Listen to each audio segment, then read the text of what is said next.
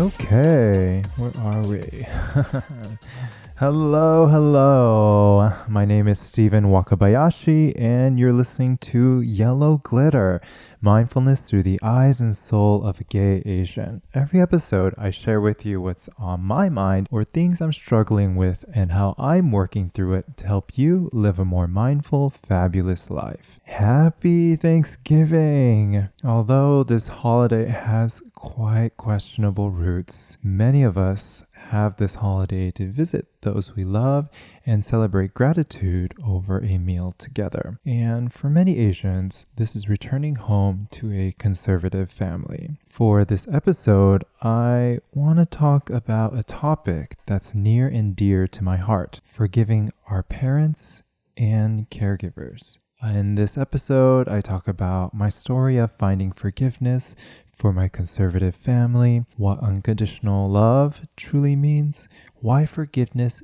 doesn't mean forgetting. I share an exercise in getting in touch with our emotions. I share another exercise on how to address and to validate our feelings. And lastly, I share with you a few points on how to be grateful with unconditional love and forgiveness. Okay, and for me, unconditional love, forgiveness, this has been a huge milestone as a part of my healing. My father died from leukemia when I was 7 years old, and I was raised by my single mom. Long story short, I ended up growing up way too soon, too fast.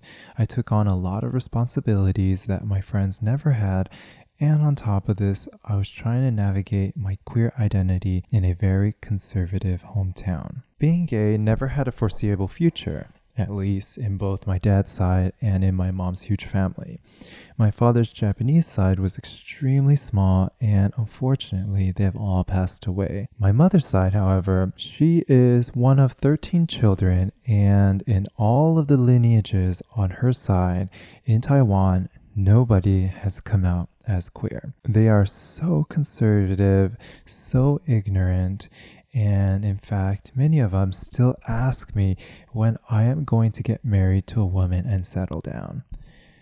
Coming out has been extremely difficult and often ignored. For the longest time, I was angry and wished I was a part of another family, especially those white families you see gleefully celebrating their coming out stories on social media. But unconditional love goes both ways. And in my mom's case, it wasn't her choice to be born into a family in rural southern Taiwan. Their family was extremely poor and could barely feed themselves every day. It was customary to learn traditional conservative customs, including the coming of age marriage between a man and a woman, and then having kids.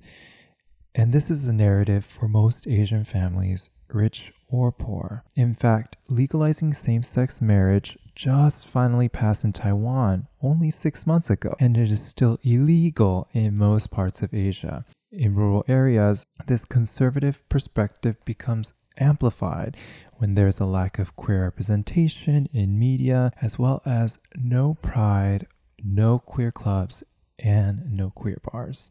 Unconditional love is to take all of this into consideration. I recognize that my mother, her family, they all did not have a choice in what they learned growing up, including the lack of queer education and friendships. And to be honest, I already have a tough time changing some of my preconceived beliefs as I am 30, but I can't imagine how difficult it must be for people even twice my age. By approaching conservative beliefs with more consciousness and compassion, we can begin to love people for who they truly are. And although it may be difficult at times, realize that unconditional love is a two-way street. We need to be responsible in giving unconditional love as much as we expect to receive it.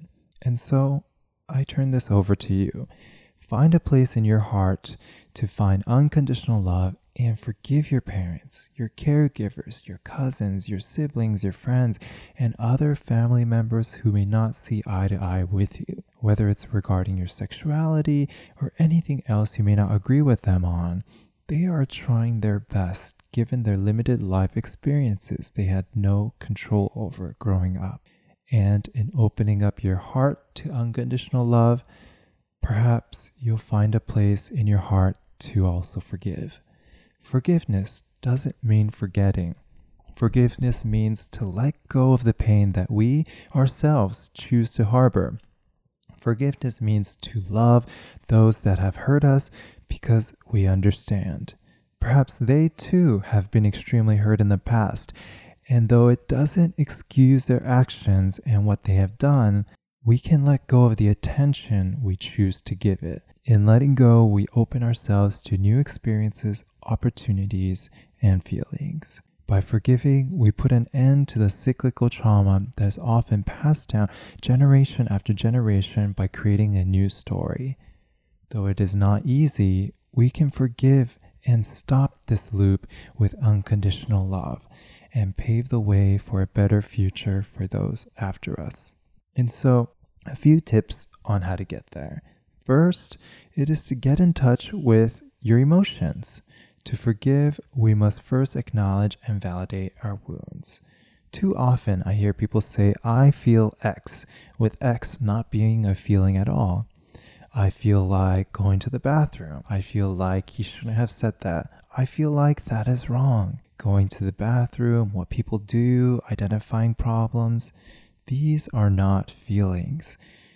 In this exercise, with a piece of paper or using an Excel spreadsheet, create 2 columns. On the left column, write down what happened throughout the day, and on the right, write down your feelings associated with every single thing that happened. A famous psychologist, Robert Plutchik, who studied emotions extensively, identified 8 basic primary emotions, 4 of which are polar opposites of each other. There is joy and sadness, trust and disgust, anger and fear, and anticipation and surprise. The spectrum of emotions we have all stem from these core 8 and the combinations of them. Go down the column and associate an emotion with every single action you take throughout the day. For many, this is an extremely eye-opening exercise. I'll include the link of his chart in the show notes. Second, an exercise that has helped me tremendously to process emotion has been release writing. So sit down, set a timer for 15-20 minutes, and address a letter to whoever you are working through an issue with, and just write. Write anything and everything you want. Talk about your feelings, hopes, wants, and all that your heart wants to say. You're not going to mail this or send this letter to them. At the end of the session, you're going to rip it up and let it go. By putting your feelings into writing, you build awareness of your thoughts. And in this exercise, it feels so relinquishing to validate and release the emotions that weigh you down. Third and final tip is really just to open yourself up to love unconditionally, but also starting with the little things first. If family is too hard to love unconditionally, can you try it with your friends, the random clerk at the grocery store, and hopefully working our way up towards those we struggle to find love for the most. Unconditional love is without conditions or any expectations.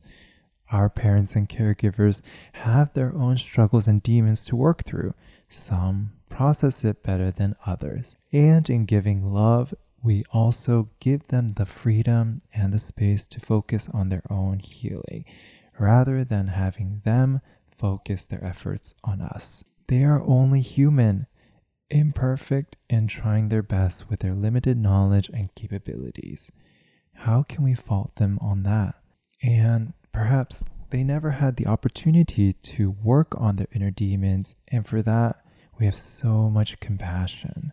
If they can't let it go, it doesn't mean we can't. We are choosing to let go in our own volition. And so, in this season of gratitude, find the space for unconditional love and forgiveness, because you deserve it. Hope that was so helpful. You can reach out to me on my Instagram at Stephen Wakabayashi.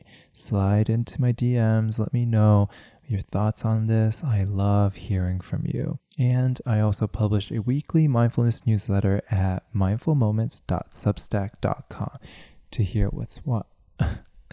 To hear what's on my mind and links to things that I discover online that inspire me each week. And if you enjoyed this, please share it on your social media. Tag me at Stephen Wakabayashi on Instagram and Facebook, and at Waku, WAKUU, on Twitter. And with that, so much love for you, and hope your day and holiday can be a little bit more mindful. Bye now.